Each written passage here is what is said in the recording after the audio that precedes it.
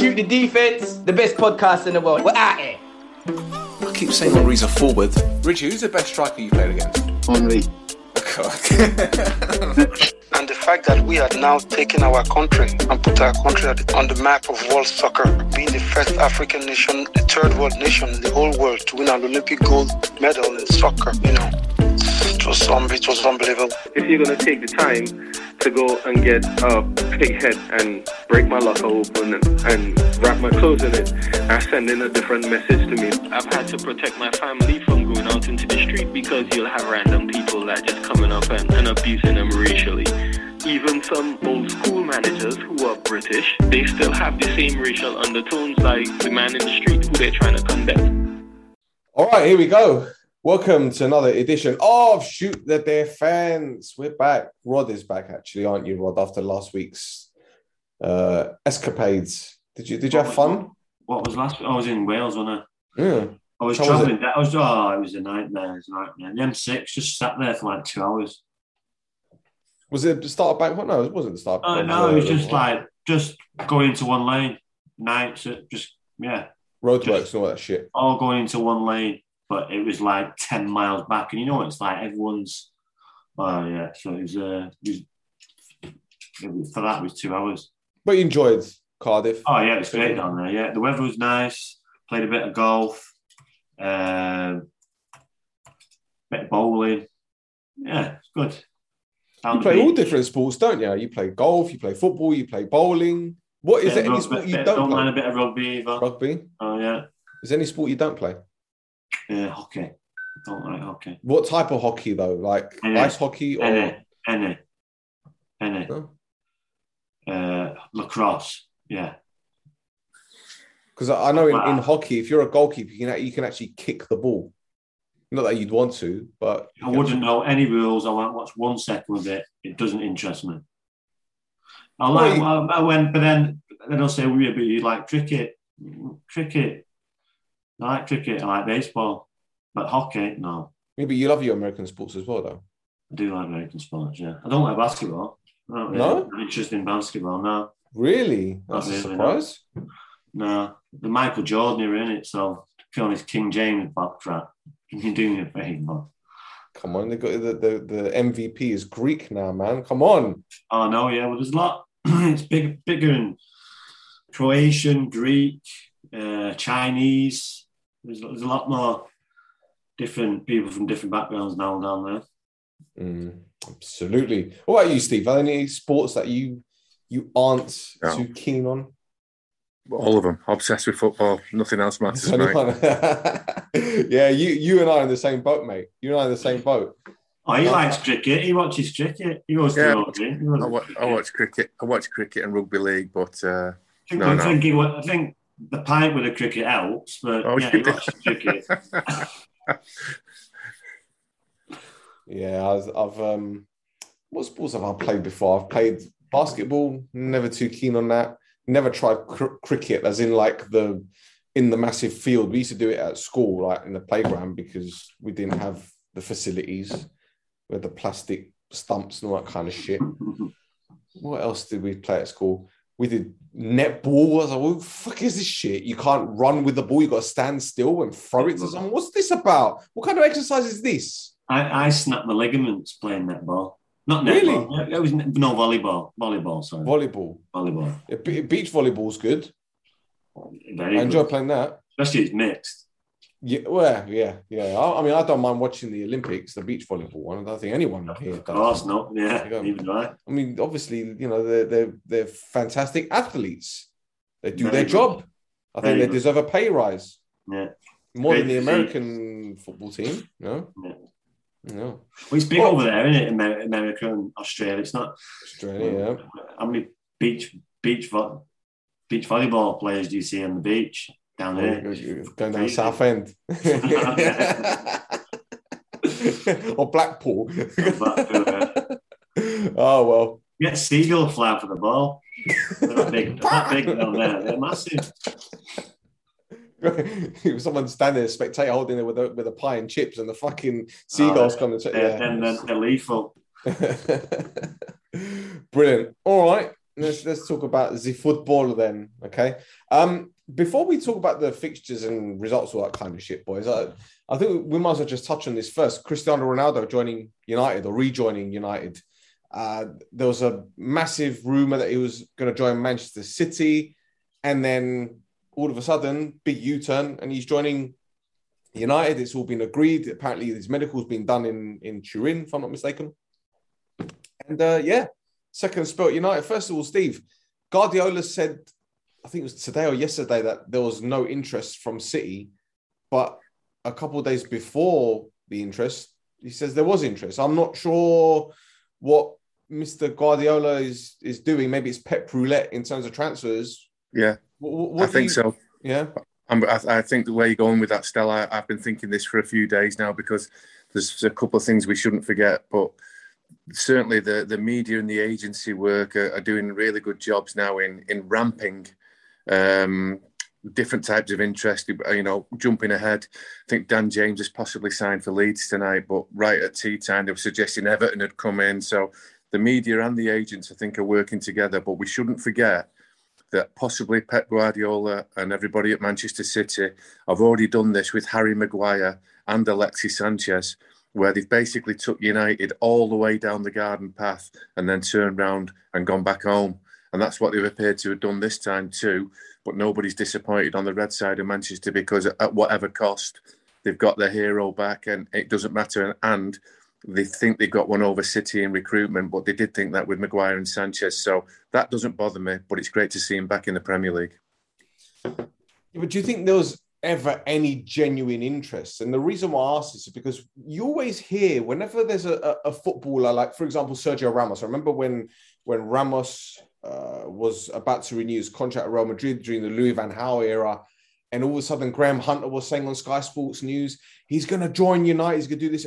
And it's the agent always putting out the feelers. They've always got, these agents always have someone in the press, don't they? Whether it be Duncan Castles, who's mates with Jorge Mendes, and all these others. All of a sudden, these stories break about certain players, and then there's interest from a club, but it's almost as if they're using it as leverage to get more interest from other clubs. So do you think that was the case, that they were using City's name to get United involved in the situation? Because I heard that Paris Saint-Germain didn't want him. I heard that Real Madrid said no. I don't know. What did you make of that? Everything what you're saying there, you know, who's to say they're not in bed with other clubs at a financial gain, allegedly. There's no fact here to say, are we all right to use your club? Are we all right to use your manager's name? Are we all right to suggest that you're interested in this player so that we can get a better contract at this club? And I'm sure the club in turn would say, yeah, but that comes at a price. I wouldn't rule anything out in 2021, Stella, where money's concerned and those numbers, those digits, then anything could happen, overhand, underhand, or whatever. Nothing would surprise me. And the main thing is he's back in the Premier League at Manchester United, but there's just something around the build up to it that has just been a little bit sinister for me that probably we'll never find out. Rod, the 12-year loan deal is over. He's been on a longer loan deal than Bakayoko, really, hasn't he? According to United fans. But yeah, it's a massive deal. I think United have paid 15 million euros, rising to 23 million based on appearances and all. Which, okay, 36 years old, people will say it's a lot of money, but it's Cristiano Ronaldo, and United will make that money back in terms of revenue and sponsorships and all that. But when you first heard the news, what were you thinking? Well, we talked about it on WhatsApp that we thought we might be going to City, and it was like, and then when you actually think about it, you think, no, he's not going to go there. Well, if he's going to go anywhere, he's going to go United. So, well, first of all, he's going to want to go back to Real Madrid. So obviously they didn't want him. And then his second choice is going to be United. How he's got there, he might have used City might have used him. Who knows? But I think City have, by all accounts, City have offered less than United. So they've offered him a price, which is a low ball for Ronaldo. Let's get it right. He's still one of the best players in the world, if not one of the top three. And if they get him, great. If they don't, and then after United have sprang to action, and there's only one place we're going to go. So Yeah, but I think Pep Guardiola said it. Oh, these type of players choose where they want to go. You know, that's it. They choose. So, what is he going to bring to United then? I know goals.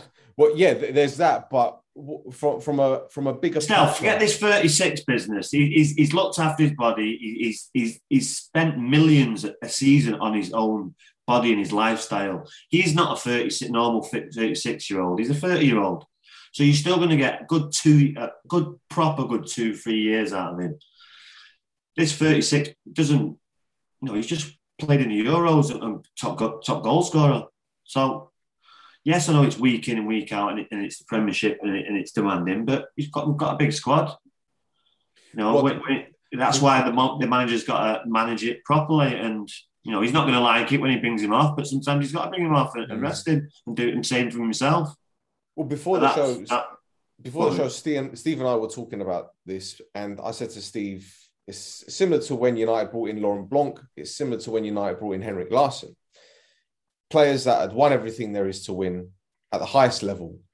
If you've got younger players like Greenwood, and back then United had Wayne Rooney, who was quite young, Ronaldo was quite young. If they don't learn from these players, then... Oh, yeah, well, they're already learning from Cavani and people like that. But when you got someone like a world-class, and they'll see how he operates day in, day out and nothing. Jesus Christ. I thought I was doing a lot. They need to up it because he's just a machine. You see what he does. They suppose that trains 4 or 5 times a day. Stez, do you know anyone that does that in football? So that's why he's world class. He's not Henrik Larsson. He's not Laurent Blanc. He's one of the world best in the world. Laurent Blanc was a good player. Henrik Larsson was a very good player, but they weren't world class like Ronaldo. No, but I agree with you. But what I'm saying is the impact that they had on the younger players, like Blanc joined United when Rio was quite young, when Wes Brown was young, when John O'Shea.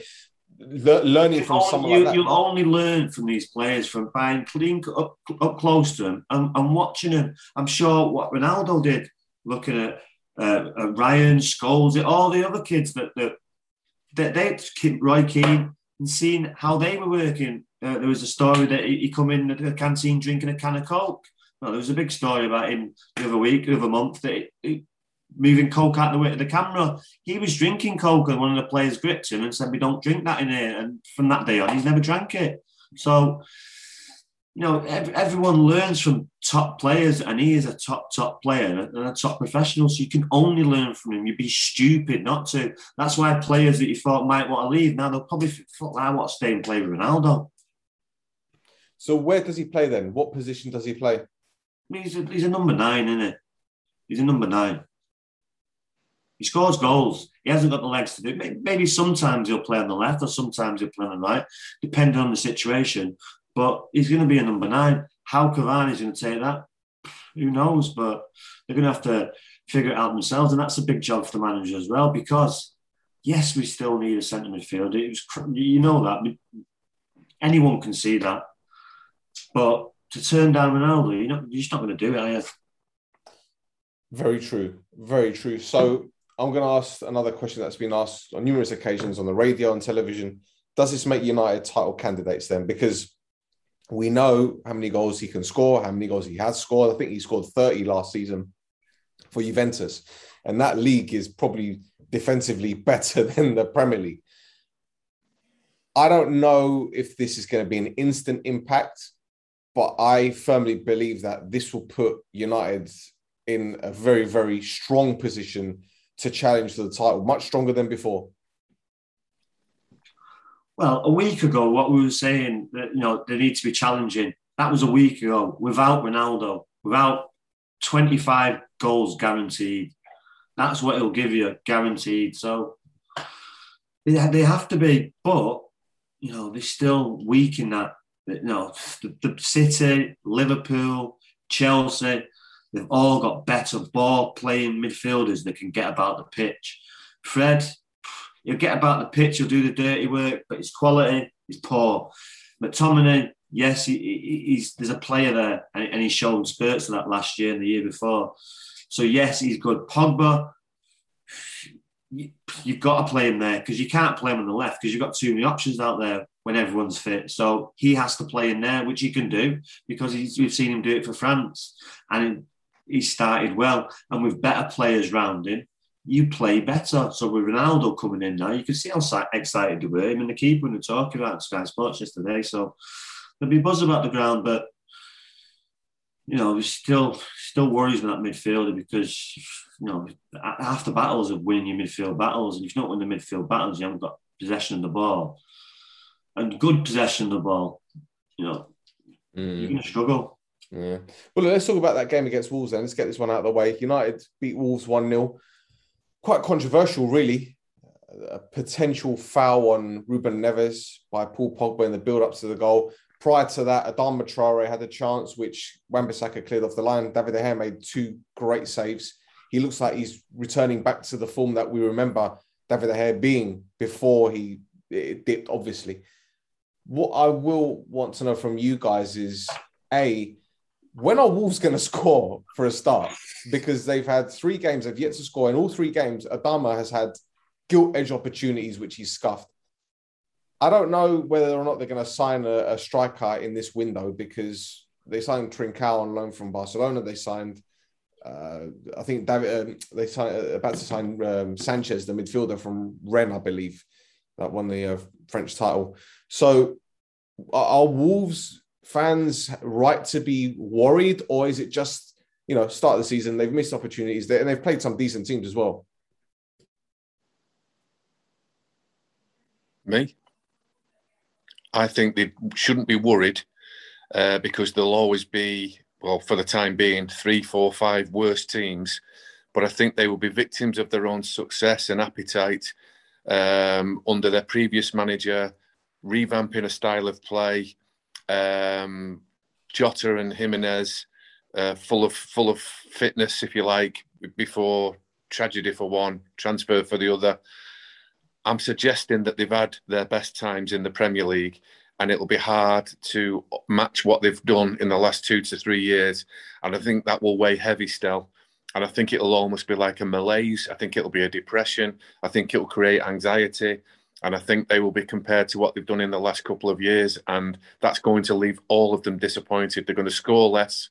They're going to win less. But they're going to be all right in the Premier League. But they've had their nosebleed time in the Premier League, which was great fun for them at the top echelons of it, certainly around the middle to top. I expect them to be from the middle to bottom for the rest of the season. And Rod, with Jimenez back, we know how serious his injury was. He's now wearing that headgear, whatever you want to call it. He doesn't look the same player as what he did before. Now, I don't know whether that's because he's still getting to grips with the game. It might be a bit of ring rust. Or perhaps it's a psychological effect of that injury. I don't know. What do you think? Yeah, I think it's a bit unfair to criticise yet. I think you'd have to give him a full season because, we're 2-3 games in. And he's got to get used to wearing that thing. I think once he scores and he gets a goal under his belt, the longer it goes, the harder it's going to be. But, I agree with Stell. I think that they'll be all right. But, they're not going to reach the heights as they did with the previous manager. It doesn't help as well when the previous manager is top of the table with 3 wins out of 3. So, they did look good. Yeah, they're exciting to watch and they'll get a few wins. But like Stez says, there'll be, I'd say, 7 or 8 more teams that'll be worse than them. Not 5 or 6, 4 or 5. All right, very quickly about United then. What did you lot think about the incident involving Neves and Pogba? Personally, I think Mike Dean was right in front of it. He saw it. I think even on Match of the Day, they said that he kind of winced. But was that a foul in your opinions? 100% no. Not even. Okay. 100% no. He risked going early, and he could win the pass rather than the tackle. And unfortunately for him, the pass went to Varane. And that's when he decided to hit the grass, hit the surface. I think Graham Souness might have mentioned this, but if he'd have delayed another second or 2, it would have been a side foot against a side foot. It would have been a block tackle. And the truth is, I don't think anyone would have won the tackle. Nothing would have happened. It would have just been man against man, and the ball probably wouldn't have even moved. It would have been deadlock. And I just think he chanced his arm by going early to avoid the 50-50, passing through the ball. Pogba wasn't there. And the moment it went to an opponent, Varane in the United shirt, he basically begged for anything he could get and has cried since. I thought his approach to the confrontation still was all wrong. And if he'd have been a bit braver, he should have slowed down and gone for a 50-50 instead of a 55-45, where he basically passed through Pogba and put United on the attack. If he got caught, he got caught. I don't know. It wasn't a foul for me. Rod? Yeah, I totally disagree. The shin pad's not there. He's got a gash in his shin. Oh, okay. So you're saying foul? Well, if his shin pad's not there, he's got a gash in his shin. His shin pad's done its job. But he's got away with it. The referee's a bad referee, was right there. Yeah, if the shin pad's not there, he's got a gash across his shin pad. I remember Pogba saying in the the post-match interview with, I think it was BBC or whoever it was, and he said, well, if I've caught him, then it's a red card. And that reminded me of when United played Arsenal, when he went in late on Bellerin after taking a bad touch. He did exactly the same thing, and he caught Bellerin, and he deserved to go. And he was looking at the referee in shock that he was given the red card, but I think the referee was almost too close. Because it was like, if you can only see it by the shin. If you don't, but you can hear it as well. You can hear the contact. You can hear the contact with the stud. Yeah, but he's right there. Estelle, have I got that wrong? Was it a foul? I'm happy for you to tell me it was. Well, put it this way: if I was a Wolves fan, I'd be pissed off that it wasn't given, because if it was the shoe on the other foot, if Pogba got his shin and it was the other way round and they scored, you'd be like, that's a foul. Look at his shin pad. Shin pads go round his fucking calf. Right. Okay. So for me, it's a foul. But we're 50-50 on this one. Yeah, listen. Yeah, but like the last week, it is a foul. But they don't give a foul. Southampton go on and score. That's what Ollie said, isn't it? Come on, Ollie said, he barged him in the back and knocked him out of the way. How is that not a foul? Yeah, that's right. That's right. Even when you look back at it, how is that not a foul? It's just, these referees, if they're 50-50, they're going to stick with it, aren't they? Yeah. Oh, okay. Let's move swiftly on then to City 5, Arsenal 0. And we were messaging each other in the group. Rod, you said it was going to be 6. I thought it was going to be 8. Steve, it could have been whatever City wanted, isn't it? Yeah. I think that, and no disrespect here, and I'm not questioning Guardiola's integrity at all, but I think if Mikel Arteta was Sam Allardyce or, I don't know, Eddie Howe or someone else, he wouldn't have told him to take the foot off the gas. I think because it was his mate, he's kind of said, it's kind of like with a dog on a lead, you kind of pulling, yeah. Do you think that's what happened? Because I think he's let him off. I think he's let Arteta off big time. I don't think he will have told the players to stay at that elite level. That'll do us now. Let's circle the wagons, put the cues on the rack. None of that business. I think possibly he may have, relaxed off himself and then the team follow. But I don't think there would have been any instruction, because these players are desperate to win Premier League titles, and they know that the tightness of the Premier League this year, that could easily go down to goal difference with the experience they've had in the last few years, that if they could rack up big score lines that can affect their lives for the rest of their lives, they're not going to turn that down. So possibly the tempo dropped, the sun was out, and maybe the manager's demands became less. But I don't believe he would have delivered any type of calmness to help his mate out in the other technical area. No striker. Well, tell a lie. Gabriel Jesus played as the centre forward. 2 from Ferran Torres, I believe, if I'm not mistaken. Probably the other way around. Torres through the middle and Jesus on the right still. Well, if you look at City's opening 2 goals, the state of Arsenal's defending, it goes back to what I've been saying before. It's almost as if it's non-existent. It was too easy for City, wasn't it? It's probably the easiest game. Probably easier than Norwich. Yeah. That was a 5-0 scoreline. Yeah, I think, and he's really impressing me in the last few months, Martin Keown in punditry. And it was quite an obvious comment, but he just said teams these days have got patterns, formulas, and they're sticking, with the same thing because they're in the groove. Arsenal are trying different things every week, different personnel, different shape, because they're stumbling along. And in the meantime, there's just no cohesion. And these better players, better coached teams are just playing through them, running through them, and scoring at will, it seems. So you don't imagine it getting any better for Arsenal anytime soon because they're not showing any signs of resilience. Rod, when Arteta got the job, we were talking about how he requires time, how people need to be patient with him. And we know that patience is practically non-existent these days in the game. He's been given a lot of money to spend. I think it's the most that Arsenal spent in a summer, if I'm not mistaken. How much ever. is it? 135 million or something along those lines. He spent more than United. What on? Well, let's find out. Let me get it for you. Well, 50 million was on Ben White for a start. Who's that? I don't even know who these players are. Who's that? Which one's that? Central defender from Brighton, yeah. Oh, right, Ben White, yeah, of course they do, yeah. They spent good looking kid with the suntan and the tattoos. And of course. The gloves. The one who wears the gloves with the short sleeves. Oh, yeah. Yeah, all right, yeah. They spent 15 million on that Lokonga kid from Anderlecht. They spent 30 million on Ramsdale. I think they spent the same on Odegaard. So they spent 30 million to sit on the bench. Yeah. But what's that going to help them right now? Because he's going to be gone in a month or so. So how's that going to help him? Pass. So is he really bringing these players in then? 132 million pounds is the figure that I've got here. Is he bringing these players in? Who? Arteta? Or is someone else bringing them in? Well, I think it's Edu because Tavares is a Portuguese left back. Lokonga is a Belgian central midfielder. Ramsdale and Ben White are English players and they're 23 years old. So I think that's for an English quota.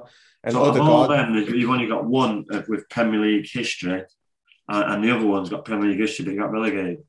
You got Odegaard who was there last season. So 130 odd million. Yeah, but Odegaard, he's not going to pull up trees for you, is he? Well, this is it, because he played in like a deep lying role, didn't he? You've got a Aubameyang who looks like really don't want to be there. You've got Lacazette, who's a good player, but he needs better players around him, to be fair to him. Felt sorry for him on Saturday. I think he's out of contract in the summer as well, Rod. Yeah, so he's going to be off.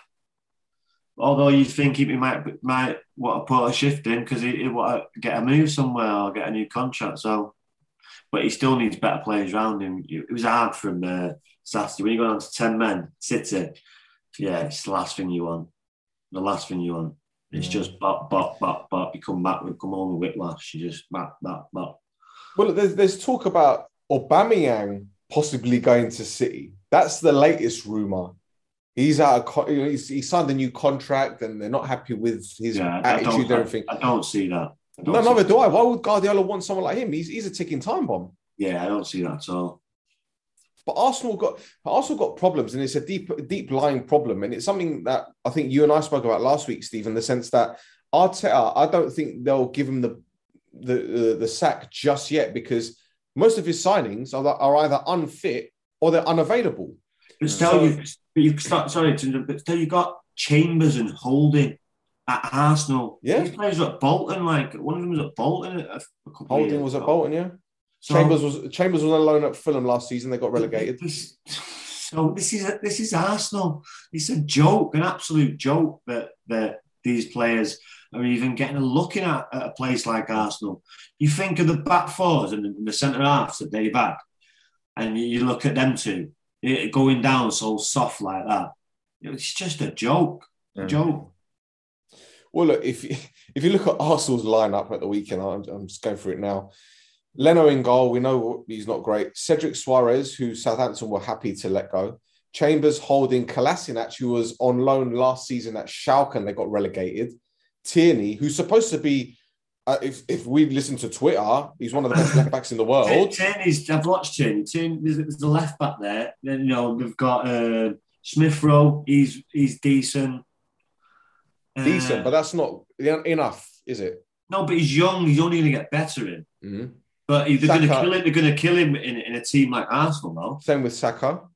He'd be like another Jack Wilshere, be injured every week. Yeah. I mean, you and then you look at the senior players in that team, Xhaka and Aubameyang. What Xhaka was doing going in for that challenge, I don't know. This is a guy who he signed a new contract recently. He was going to go to Roma, and he's got a brilliant agent. For such an experienced player, you're in your own half. You're going for a throw in. There's just no need to even go to floor there. There's just no need for it, and for him to dive in like that, there's just no excuse for it. I don't even think it was a sending off, but there was no excuse to leave his feet for it. So why give the referee a decision to make at all? Just shepherd him and stay on your feet.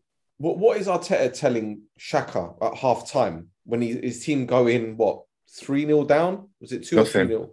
Nothing. No? No time. Absolutely no time. What about full time then? He's got to be saying something to him or whatever, because I wouldn't say he's cost them, but Jesus Christ, I mean, what are you thinking? Yeah, well, you'd have to think there'd be an inquest at full time. There should be an after-match review at the training ground. I don't know if they train Sundays.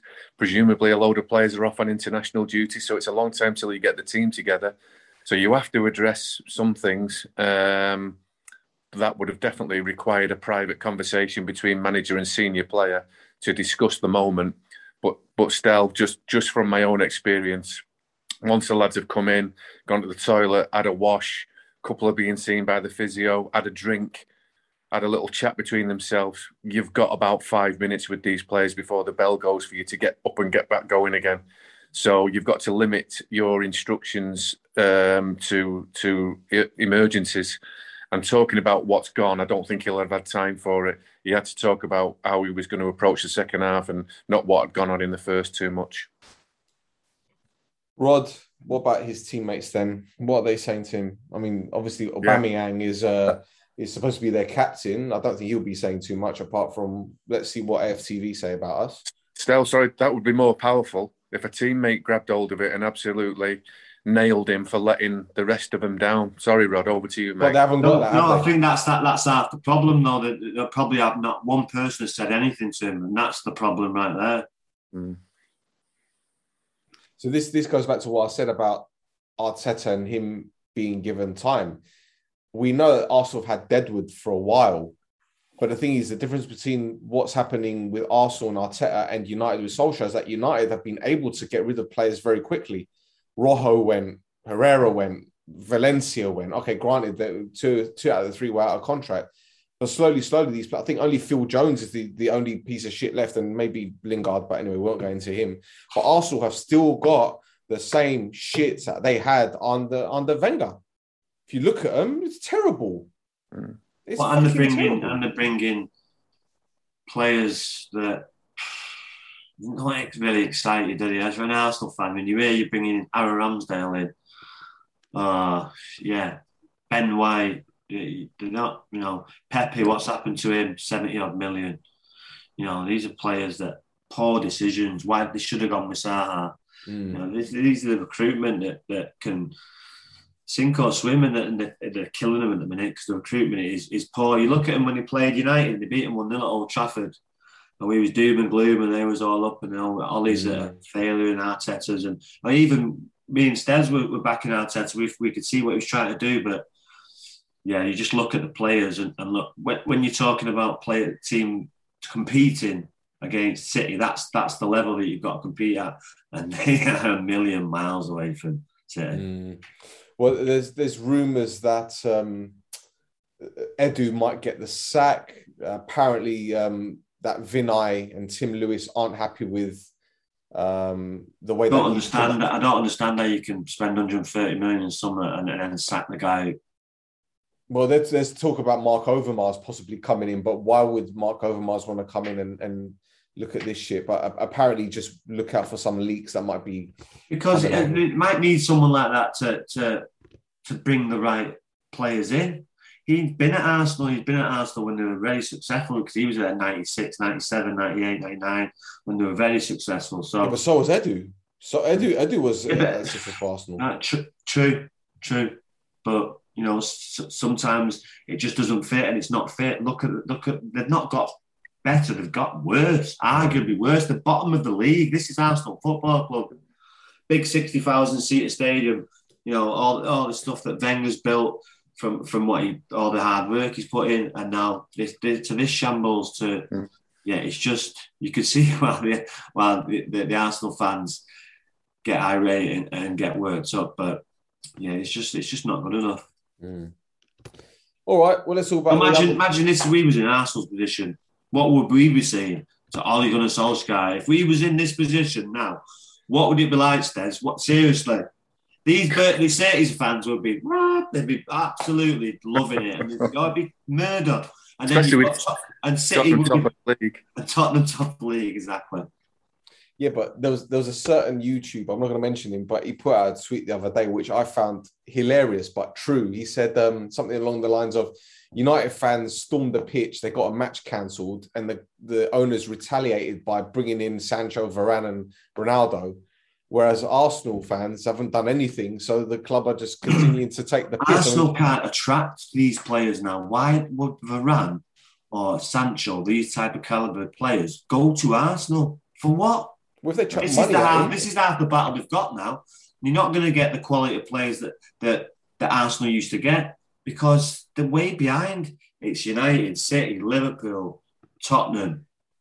Leicester, Everton. Even these teams now, you'd rather play for Leicester than, well, Jamie Vardy chose Leicester than Arsenal. So that wouldn't have happened 20 years ago. Someone from Leicester turning down Arsenal, you're going to laugh.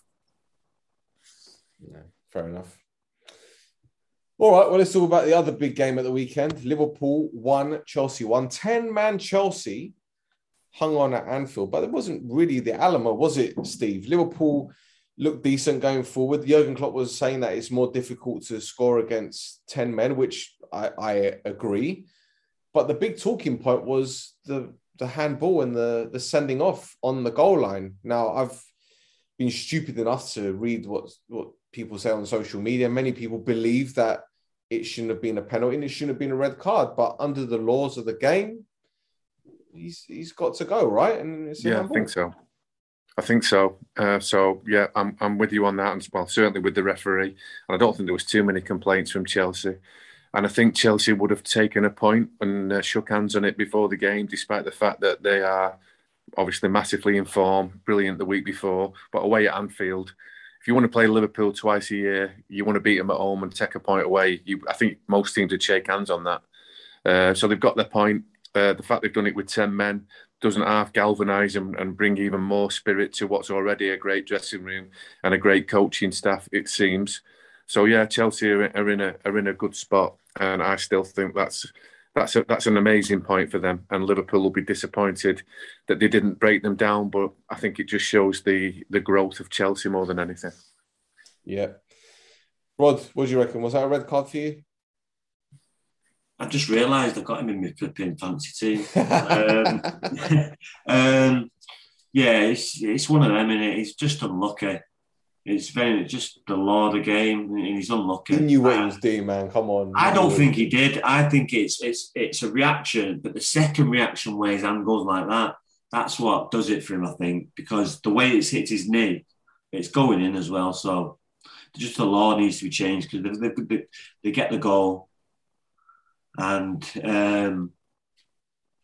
the double whammy is a killer. It's a killer. But like Stez says, to do that at a place like Anfield, because they start, I always remember the manager at United back in the day who used to say to first 15, 20 minutes, if you survive at Anfield, then you can start playing, but you have to, put your tin on for the first 15, 20 minutes because it is a cauldron, especially with the fans there, and it's hard work, especially when on the game like it was on Saturday. So, but yeah, Chelsea dug in with 10 men, more than a half, and and got a good result because the point at Anfield, like Stez said, if you ask him that to start the game, he'd bit your hand off.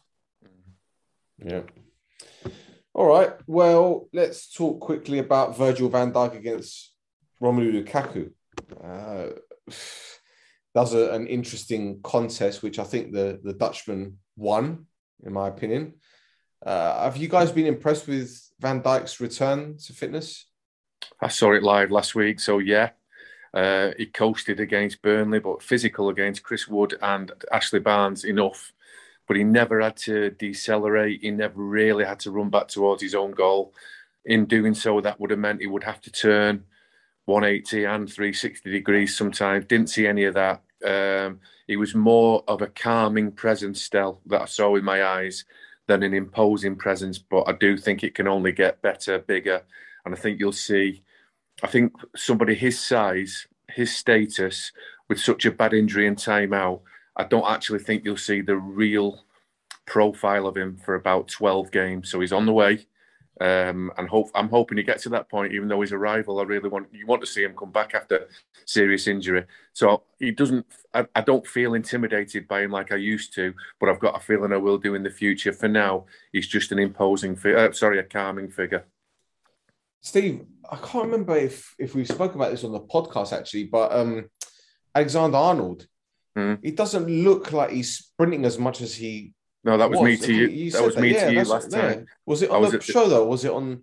I was at the Burnley game, and the first comment I've got to say, he was brilliant. Yeah, but he played like somebody at the end of his career, almost like a Dennis Irwin, shall we say, that doesn't waste a pass, whips it, floats it, steps in with it, shares it. He played in a really low gear in the game that I saw. Now the fixture might have presented that almost lack of challenge for him, but he looked reluctant, like he wanted to sprint from a standing start. And again, very similar to Van Dijk, it's 50% of Liverpool's back four, but I think those two brilliant players are athletically unsure of their capabilities because of injury, and it can really play havoc, not only with your body, but with your mind. Absolutely. There we go. Right, what game shall we discuss now? Which one shall we talk about? All right, so Burnley Leeds. Steve, you were there. Yeah. Good point for Burnley, I believe, in my honest opinion. But Leeds again conceding goals didn't look the wide open style. Yeah, they're absolutely wide open. They push four players on. Calvin Phillips is the only holding midfield player. He's the only midfield player, and he's a young lad that wants to run. So the turnover of the ball, it's very much risk and reward. They go for it with numbers and press, but the turnover of the ball makes them wide open. Better teams than Burnley will capitalise, just like Manchester United did at Old Trafford. And obviously, occasionally, Leeds will thrill by pushing so many players forward, and they'll have their day where everything goes for them. They've got the talent of Rafinha, the goal scoring of Bamford. I didn't see much else in them. They'll get the speed of James that they'll sign by midnight tonight. And they're a good developing young team, but they're absolutely wide open. Always expect them to concede on the back of what I saw at weekend. Rod, will Dan James help Leeds United? It's their second bite of the cherry trying to sign the lad. They finally got him. I think they spent 30 million quid though. Well, if he goes there, by all accounts, if Everton come in, you'd probably choose Everton over Leeds. I think it swayed back to Leeds, Rod. I think he was pictured at Leeds offices. He was close to signing Leeds before, so it would make sense. And he just gives them more options for Leeds, doesn't he? There's a player in there, but for me, it frustrates me because that's his job, but he can't cross the ball.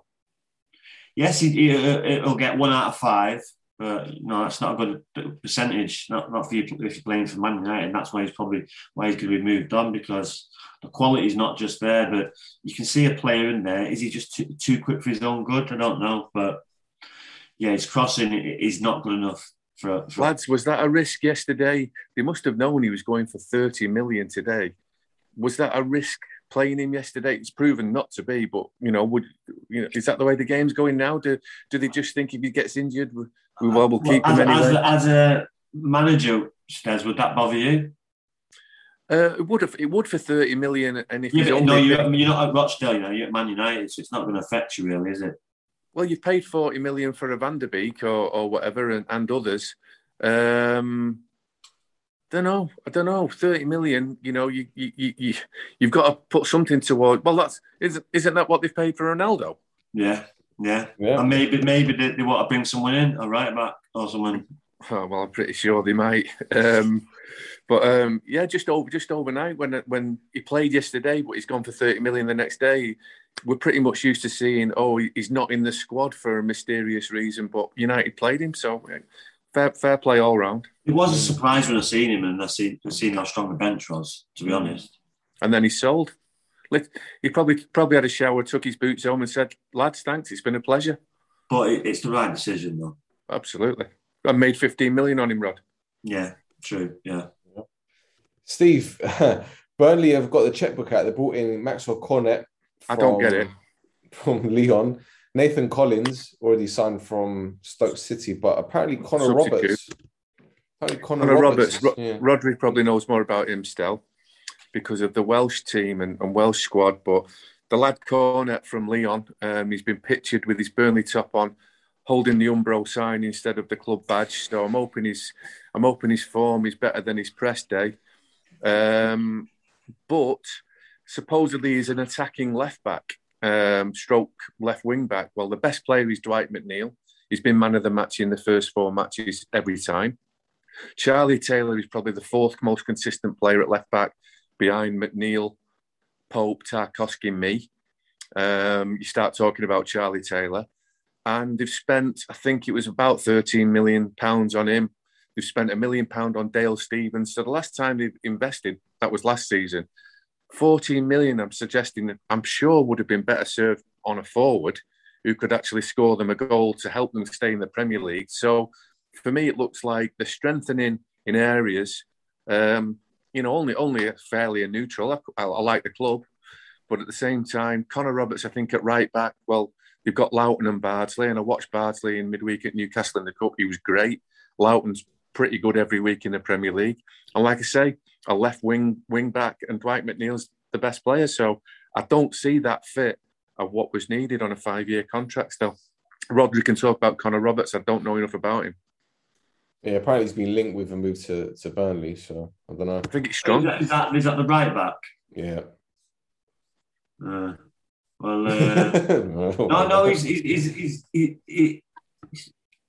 He scored at the Euros, didn't he? Yeah, he's okay, but if the Wales squad is probably picking, that Nico Williams would probably play in front of him. So, he's a Burnley fit. To be honest, I don't know how he gets in the team from Swansea ahead of Loughton. I don't know how he gets in the team. Yeah, so I don't understand why we'd have free choice right backs unless one of them's leaving. Yeah, that's my point. All right, next game. Villa 1, Brentford 1. Interesting encounter there. Buendia equalising Tony's opener. Not too sure what to make of this one, gents, because Aston Villa, they've the signings that they made, they're showing so much promise, but they just can't seem to get the results that they want. I know they beat Newcastle last week, but drawing against a newly promoted team in Brentford and then losing on the opening day to another newly promoted team isn't really a good start, is it? I think they're going to be a win-lose-draw team, mate. I think they're going to be trying to be entertainers. I think another club with a brilliant fan base, and they're going to try and appease them, I think, by playing attacking football. It always used to go through Grealish. Now possibly 4 or 5 different forwards and midfielders are going to have a go at it. And I think Villa will flow, and I think they'll be wide open, and I think they'll be very much hit, miss, or maybe. Everything we've discussed about Leeds in the past. And I think they'll be win, lose, draw, and I think that'll see them in mid-table, and sometimes they'll thrill, and sometimes they'll disappoint. Rod, good win for Everton at Brighton. Our mate, Calvert-Lewin scored again. I think that's his second. He got injured, doesn't he? Yeah, came off injured. He called out the England squad as well. Yeah, how convenient. But do you think these Everton fans that are complaining about Rafa Benitez are kind of eating their words at the moment, considering they've won 2 out of 3 games? Mate, wins solve everything. Everything. Do you think if he was losing, he'd be taking pictures and signing autographs in the fans? No, he wouldn't. So, yeah, winning and playing well and scoring goals it disguises everything. You have to see when they go for a tricky patch and they still stick with him because, he is a good manager. We've talked about this before. He's a top manager. He's a top-tier manager. So you'd be stupid not to utilise him and try and get the best out of him because, we've seen it with Everton. They've started pretty well. So, and they have got a good squad. Yes, they've got a couple of players missing for stuff that we won't go into, allegedly. So, but yeah, they've got a good team. I like Everton. They've got a good team, and if they keep hold of Richarlison and Dominic, you won't get your 20 goals. You'll get your 15, but that's 15 goals in the Premier League. So, lads, that was a mess, wasn't it, for Richarlison and Calvert-Lewin with the penalty argument? I don't get it. Tommy Calvert-Lewin took a penalty last week. Yes. He's the penalty taker. I don't get it. Yes. Don't get it. Yeah. Get off the ball, you child. Yeah. I'm the penalty taker. Move. Yeah. It just adds more pressure to him. Obviously, he puts it away. If he doesn't. You don't need it. It's your frigging teammate. Yeah, I does agree. Head and stuff like that because he's not thinking about his team. He's always thinking about himself. Yeah, that just shows what kind of individual he is. Yeah, me too. Lovely. Right, West Ham 2, Crystal Palace 2. Conor Gallagher scored the first goals in Patrick Vieira's reign as Crystal Palace manager. We were actually wondering when Crystal Palace were going to score, and then here we go, like buses. They scored twice, and it's Conor Gallagher. But Steve, I'm not sure about this new Crystal Palace team. It's a work in progress. Apparently, they're going to be signing what's his name, Edouard from Celtic. They need a striker, don't they? You can't rely on Benteke. So, yeah, but it's a good point for them, especially given West Ham's fall, no? Brilliant. Absolutely brilliant. And the comeback goals, weren't they, as well? And, yeah, absolutely. I see no future for them. I don't see any growth. I don't see the goals coming in regularity now, still, just because they've scored 2 against West Ham. Take a point in the Premier League in a London matchup rather than a derby, whatever. Yeah, great. He's up and running. But I don't see progress, and I expect them to be in the bottom 4 or 5 fighting relegation. So pleased for them, but they've tried to revamp, it feels, the whole identity of the club. You feel that the ageing pensioner-like of Roy Hodgson with his defensive setups and shutouts, COVID, the crowd not being there.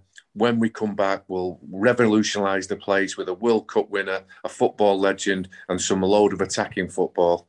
Occasionally you might see it, but I'm expecting more of a struggle than the standard Roy Hodgson safety. I think that we go back to the Wolves thing, what we said. I think that the saving grace for Crystal Palace, they'll probably be fighting against 5 teams for 1 relegation because it looks like Norwich and... Maybe Watford. Who's the other one? Maybe Watford. Norwich. Who's the other one that got up? Maybe Watford. Watford, yeah. Maybe good result at the start. Maybe Brentford. Well, Brentford had a good start as well, but I just see Norwich have been battered every game, and it doesn't seem that they've learned from. Exactly what I was about to say. They've learned a lesson from the last time they were up. Yeah. So, but what Crystal Palace. 2 great goals from the kid, especially the second one. It was a very good goal in a tight space. But, I think the saving grace for Crystal Palace, there'll be 2 or 3 teams that they'll be worse off than them, which will give Vieira time. Because it's difficult to go from Roy Hodgson, who's really experienced, rigid, defensive, that gets results, to, like Stez said, bringing a World Cup and exciting players. But, they're exciting players. So what about West Ham? Always the answer. What about West Ham then? Because David Moyes, he did a remarkable job last season, and this season it's almost as if he started off where he left off. Antonio's been a man possessed up front. Fornals has been fantastic. It's just I don't know what to say about West Ham. I can't say anything bad about them. I've got no negatives, believe it or not. Nothing about a David Moyes team. Physically superb. They all look like they found each other, the manager, the crowd. They now feel a bit more at home in that stadium because they've had some wins in it and some progress. The recruitment have all at a good age, and when you've got a centre forward on fire and getting all these this loving almost off the TV pundits. So his confidence must be sky high, breaking records. They're a physical beast, West Ham. Set plays have always been good for David Moyes. And they brought in Zuma now. A beast, powerful athlete, powerful footballer. They're going to be similar to last year for me. Interesting fixtures coming up. Like that, when you've got a player like Antonio, and Des will tell you, and as a forward, and he stretches the play and gives you more space, but keeps hold of it. It can stretch you one way, you can come short and keep hold of it. He's turning into a complete centre forward. Antonio, he doesn't look like a typical centre forward. He's a bit raw and gangly, but very, very effective and coming on as a player every year.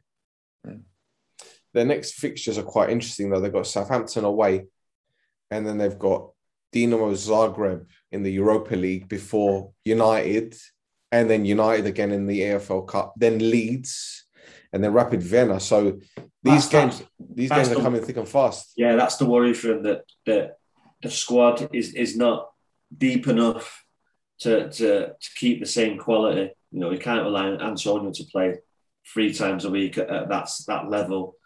They're going to have to bring some other players to help him out, and in other areas as well. So we've seen it before, the teams that have come and done well the year before, got into Europe and struggled. West Ham have had a good start. Let's just see if they can keep it on, because Wee Davies doing all right. That's right. Newcastle to Southampton 2. Both teams winless this season. I don't know who's the happier out of the two, to be honest, because Southampton performed remarkably well against Man United the week before, and they were pretty toothless against Newcastle. But then again, Newcastle did score in the last minute before Southampton won a penalty. So I guess Hasenhüttl will be the most happier out of the two managers, I guess, Steve, because Steve Bruce was not happy. Take a point at St James's Park, regardless of what anyone thinks of Newcastle, if you're Southampton, that is, not one of the big boys, and then to basically lose the game in the 90th minute, but draw it in the 96th with a Ward-Prowse.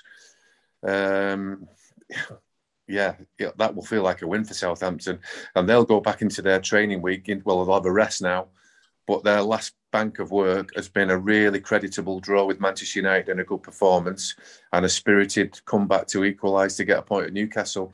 They'll obviously be waiting for the next 3 points to come quickly, but their last bank of work, I think they'll be quite satisfied with.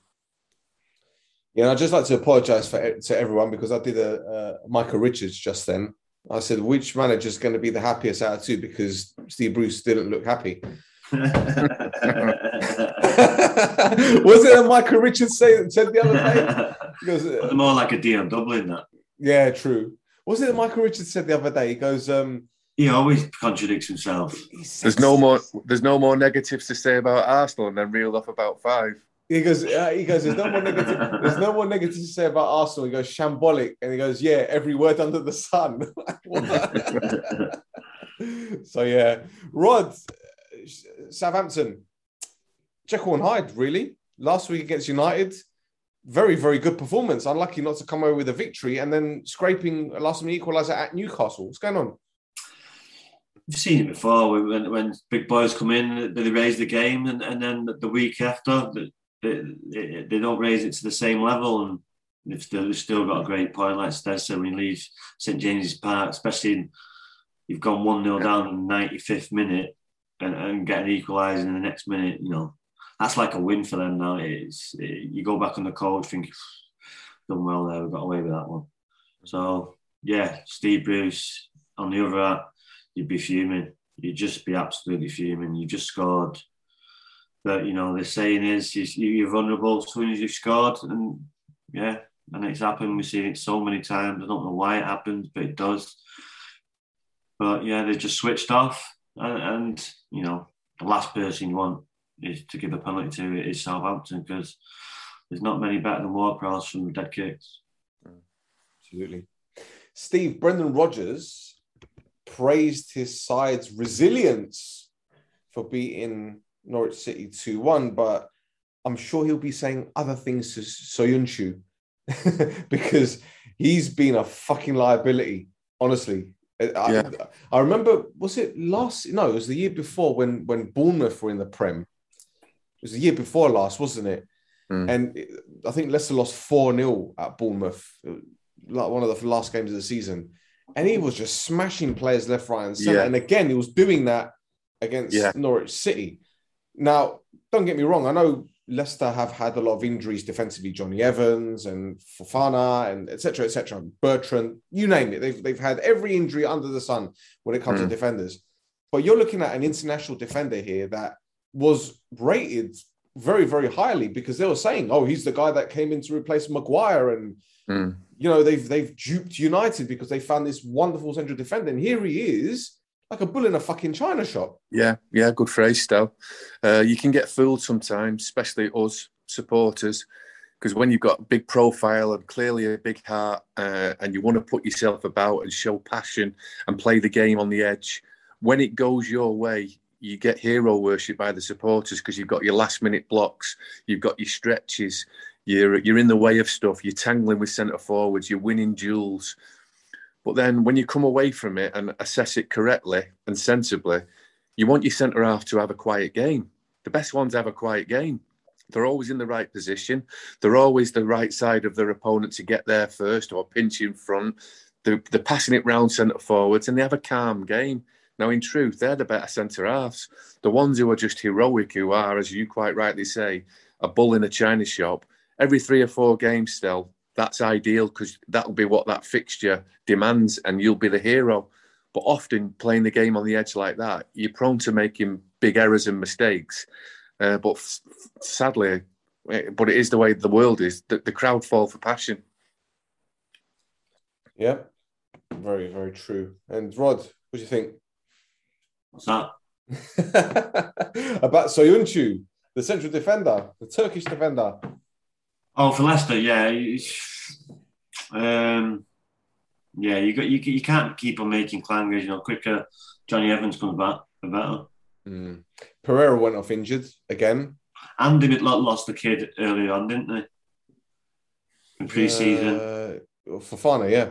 Fofana, yeah. Yeah, so they went in with Pereira, Amati, Soyuncu and Thomas as the defenders. Castagna came back, but... Didn't Schmeichel drop a clanger last week as well? Against... No, it wasn't, was it? It was... Yeah, it's... Well, they've got away with it, though, so... But, yeah, against the better teams, you can't be doing that, especially away from home when you've done so well to get in front and you're making just poor errors. Just...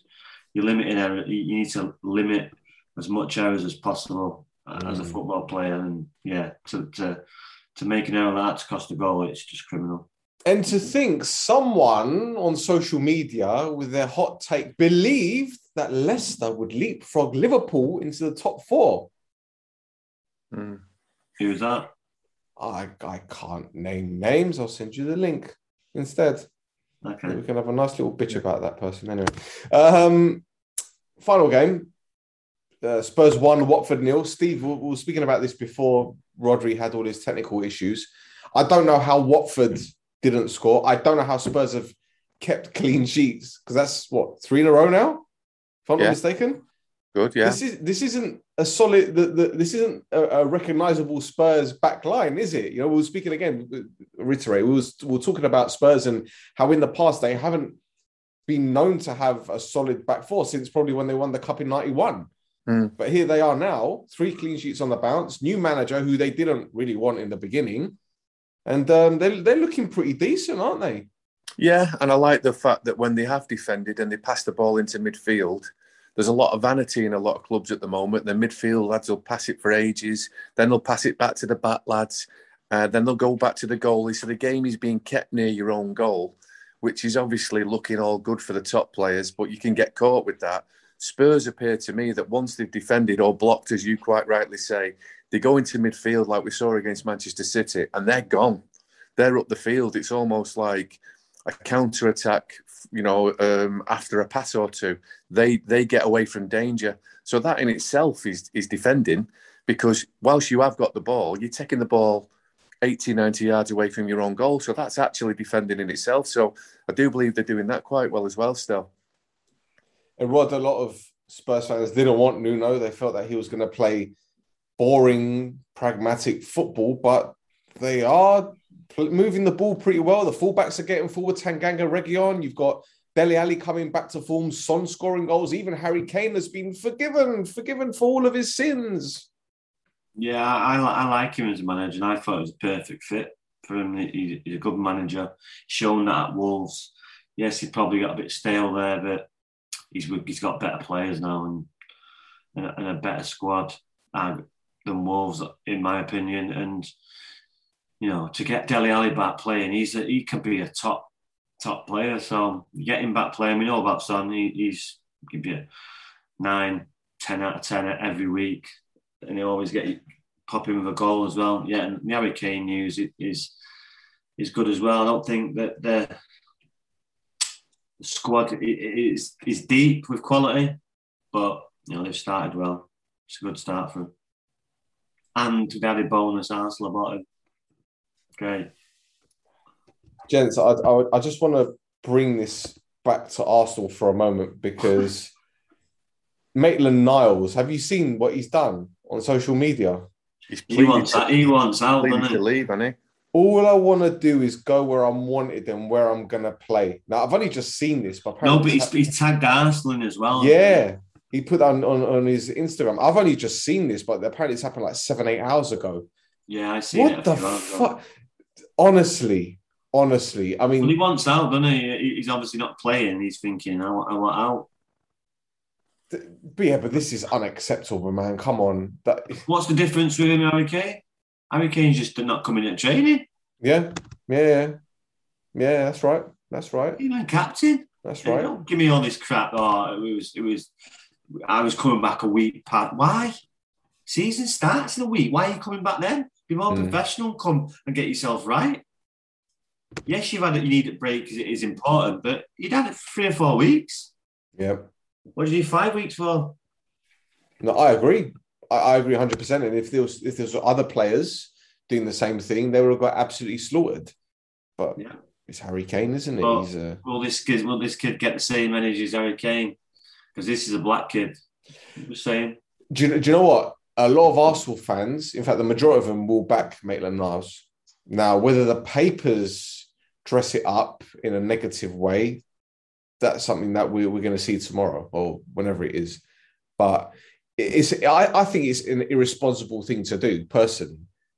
I understand the frustration, but it's the modern world, innit? Do it on social media. Don't be man enough. You don't know. He might have gone into Arteta and said to him, "Listen, I want out." But probably he's not done that because he's gone on Instagram and done it. But you knock on the manager's door and say, "Listen, I want out. You're not playing me. I want to play football. I want out." But he's done it the social media route. Gentlemen, here we go. Breaking news. Edu has been relieved of his duties as director of football at Arsenal Football Club. You called it Stell at the start of the show, and then you finished it with the news. There you go. Yeah. There you go. I don't get that at all. Arsenal you just sacked the person that's just spent 132 million on shite players. Look at this thing about Arsenal will not be looking for a replacement. Let me just put it up on the fucking screen 1 minute. Just put it up on the screen. Can you guys see that? Yeah. There you go. Arsenal will not be looking for a replacement as they believe Mikel Arteta should be the one determining the long-term strategy of the club. Fucking hell. Now, is this a wind-up? Shouldn't they have done that 2 weeks ago? Maybe they did. Is this a wind-up? 1 minute. Looking at the responses, it looks like it's a wind-up. Hang about. It looks like a wind-up. Charles Watts. No. It's a wind up. It's a wind up. But see, this is the thing though. This is the danger of Twitter and social media when you don't look at the facts. I blame myself for this, but at the same time, it's indicative of what's happening at Arsenal. The fans are so desperate to get a reaction from other supporters or get their own fans like kicking off that they would do something like that, and then they will tag the person that will come up with the original story in the first place. But it wouldn't surprise me if Edu does leave anyway, because he's got so much flack lately. And yeah, we saw with Ed Woodward, Rod, how eventually he just said, fuck this, I'm going. I can't take this anymore. And Arsenal, their fan base is just brutal. Rod's frozen. Or is he actually pretending to be a statue? Steve, have you frozen? No. Rod is frozen. Oh, no, there he is. He's back. Yeah, I'm back. Right, Rod? Yeah, you froze for a second. Yeah, it froze. Back. Oh, okay.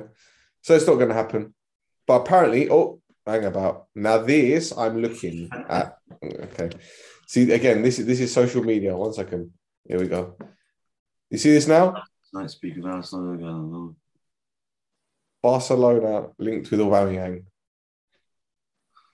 I think he's a bad egg into it. He's a good player, but he's not for me. He's not my cup of tea at all. Could be another fucking wind up, eh? Whatever. It is what it is. You know what? The shiny cars, the haircuts, the clothes, the trill. Do all that if you're winning. It's great, but yeah, it just does my head in.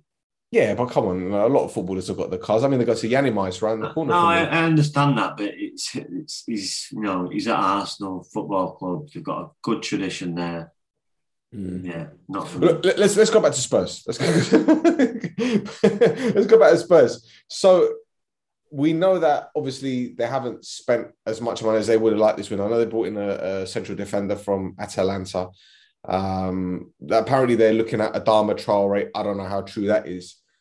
But again, I still believe that this whole Harry Kane situation has kind of fucked up their transfer activity, because on the one hand, they're probably planning to bring in his replacement, but they could only bring in his replacement until he fucked off. But obviously that's not happened now. He's done a U-turn and he said that I'm staying here this summer, but he hasn't really said anything else, has he?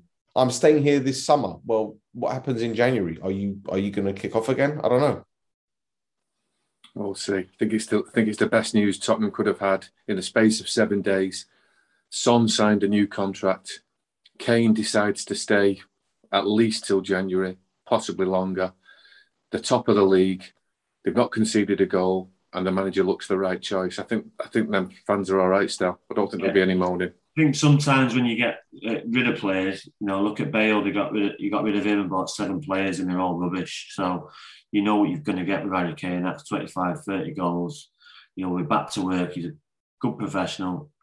Although that I think he was wrong not to come into training. But yeah, I thought Martial might have been on the moves there, but now Daniel James is gone.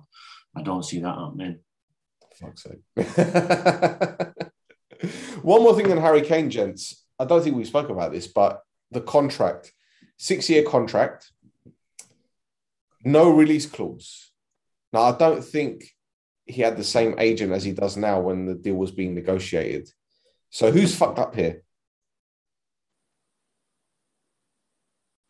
The player. Harry Kane, he's the boss.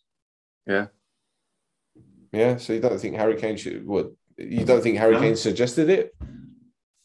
Well, it's his fault if he hasn't. It's, he employs these people, so... You're not telling me... He's obviously got rid of him because he's not good at his job. He don't put his eyes over the contract before the guys who do the contract for him have done it all. You're not telling me Harry Kane doesn't foolproof it. Yeah, so they'll go through it, and then they'll go through the major details that he needs to know. Well, what if someone comes into him? You'd go through that. That's on a normal conversation. Obviously, in his mind at the time, he had no idea of leaving Spurs. Pochettino was there, everything was going great.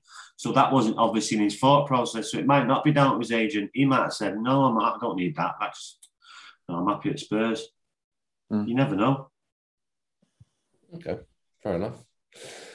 All right, gentlemen, anything else we'd like to discuss before we wrap things up?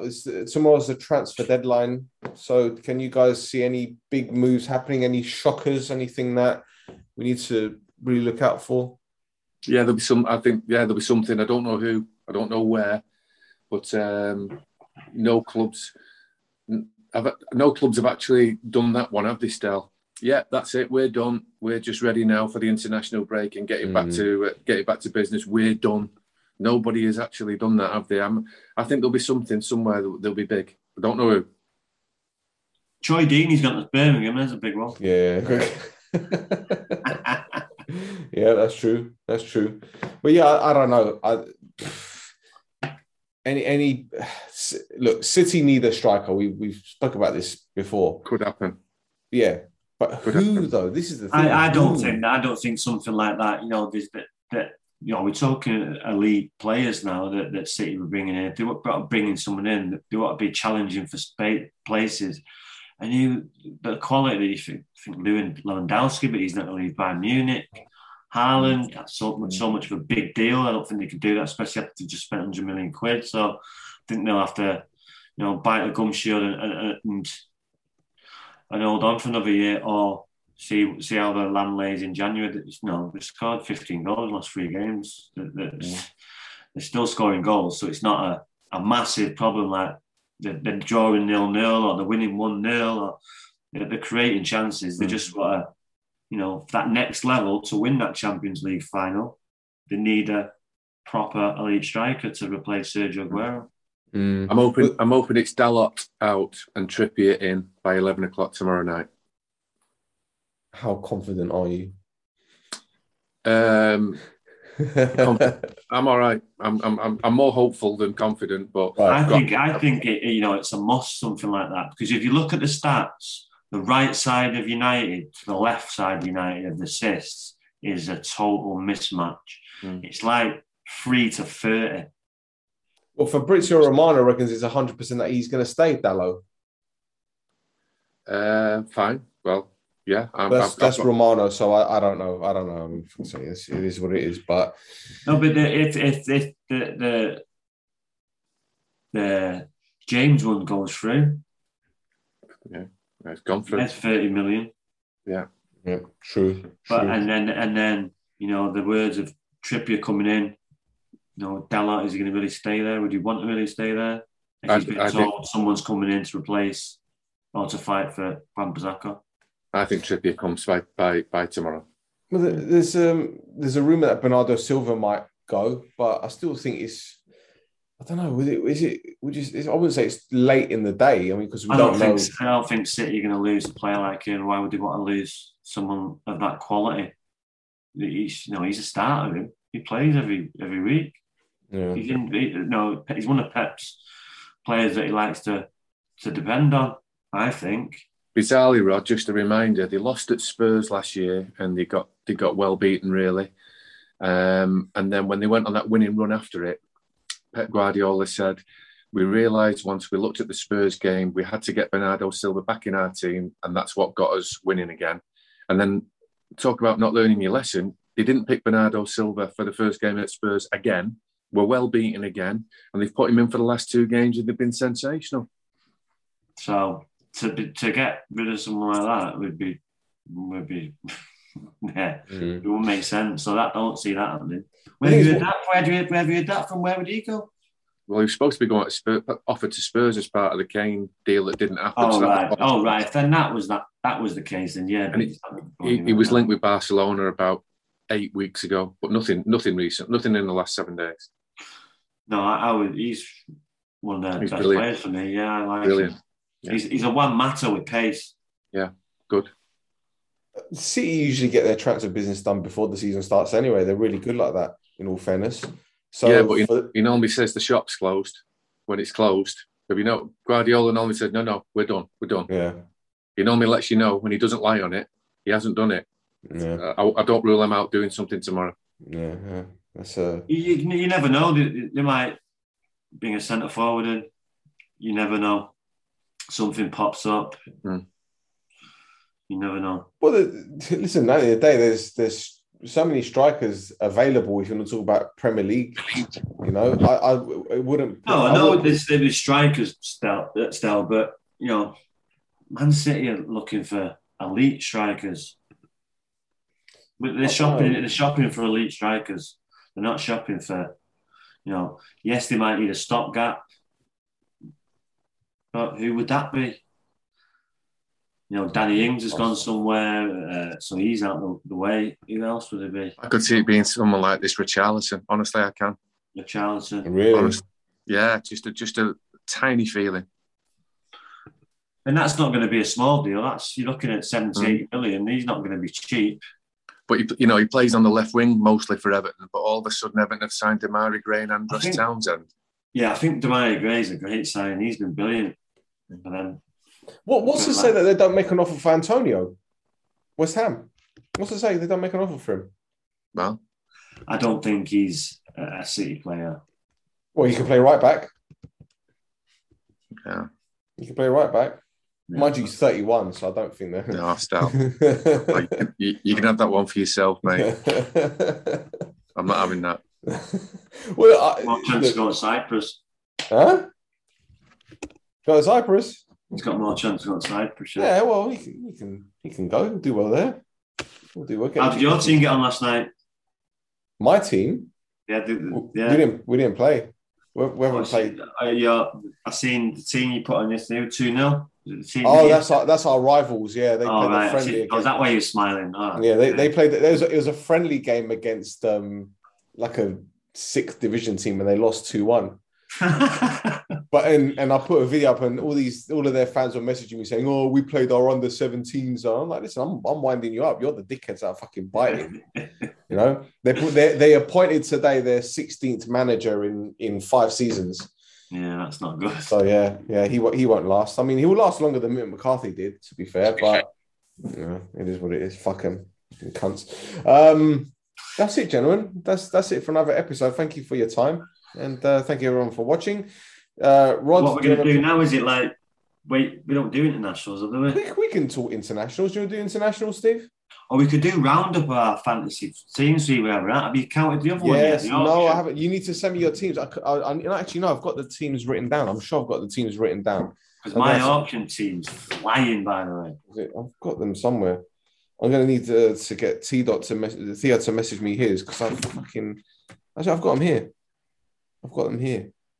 I definitely need a calculator to count that one. I know that. Get this fucking guy. I've got them written down. I just need to. All right, okay. I've got them. Is that mine? That's not mine. How will you do that then, or you just go off the points that they've got so far? Just go off the points that they've got so far. Yeah, that'll be the best thing. Definitely need a calculator, man. Fuck off. I don't know which one's my team here. 1 minute. I've not looked. How did that 25 points end up? Oh yeah, I'm above you. I'm 2 places above you, mate. It's all right. Don't worry about it. It's okay. What did you say? It's a marathon, not a sprint. Yeah, there you go. Correct. I've got Antonio in my team. I know. I not put Gunder, and I'm like, oh my god. Shit, I got Antonio and I got Jesus. No, I've got Mane, Bruno Fernandes, Vardy, Son, Sterling. Too easy, boy. They're all bagging. Whatever. Right, Rod, to your handle. At Rod James Giggs. Here you go. At Rod James Giggs, yeah. Steve, thanks for your time, man. Appreciate it. My pleasure. Till next time, lads. Thank you, gentlemen. Right, that's it, guys. We're on Twitter at Shoot the Fence. If you got any questions or anything else, whatever. Bye. You boo. Nice one.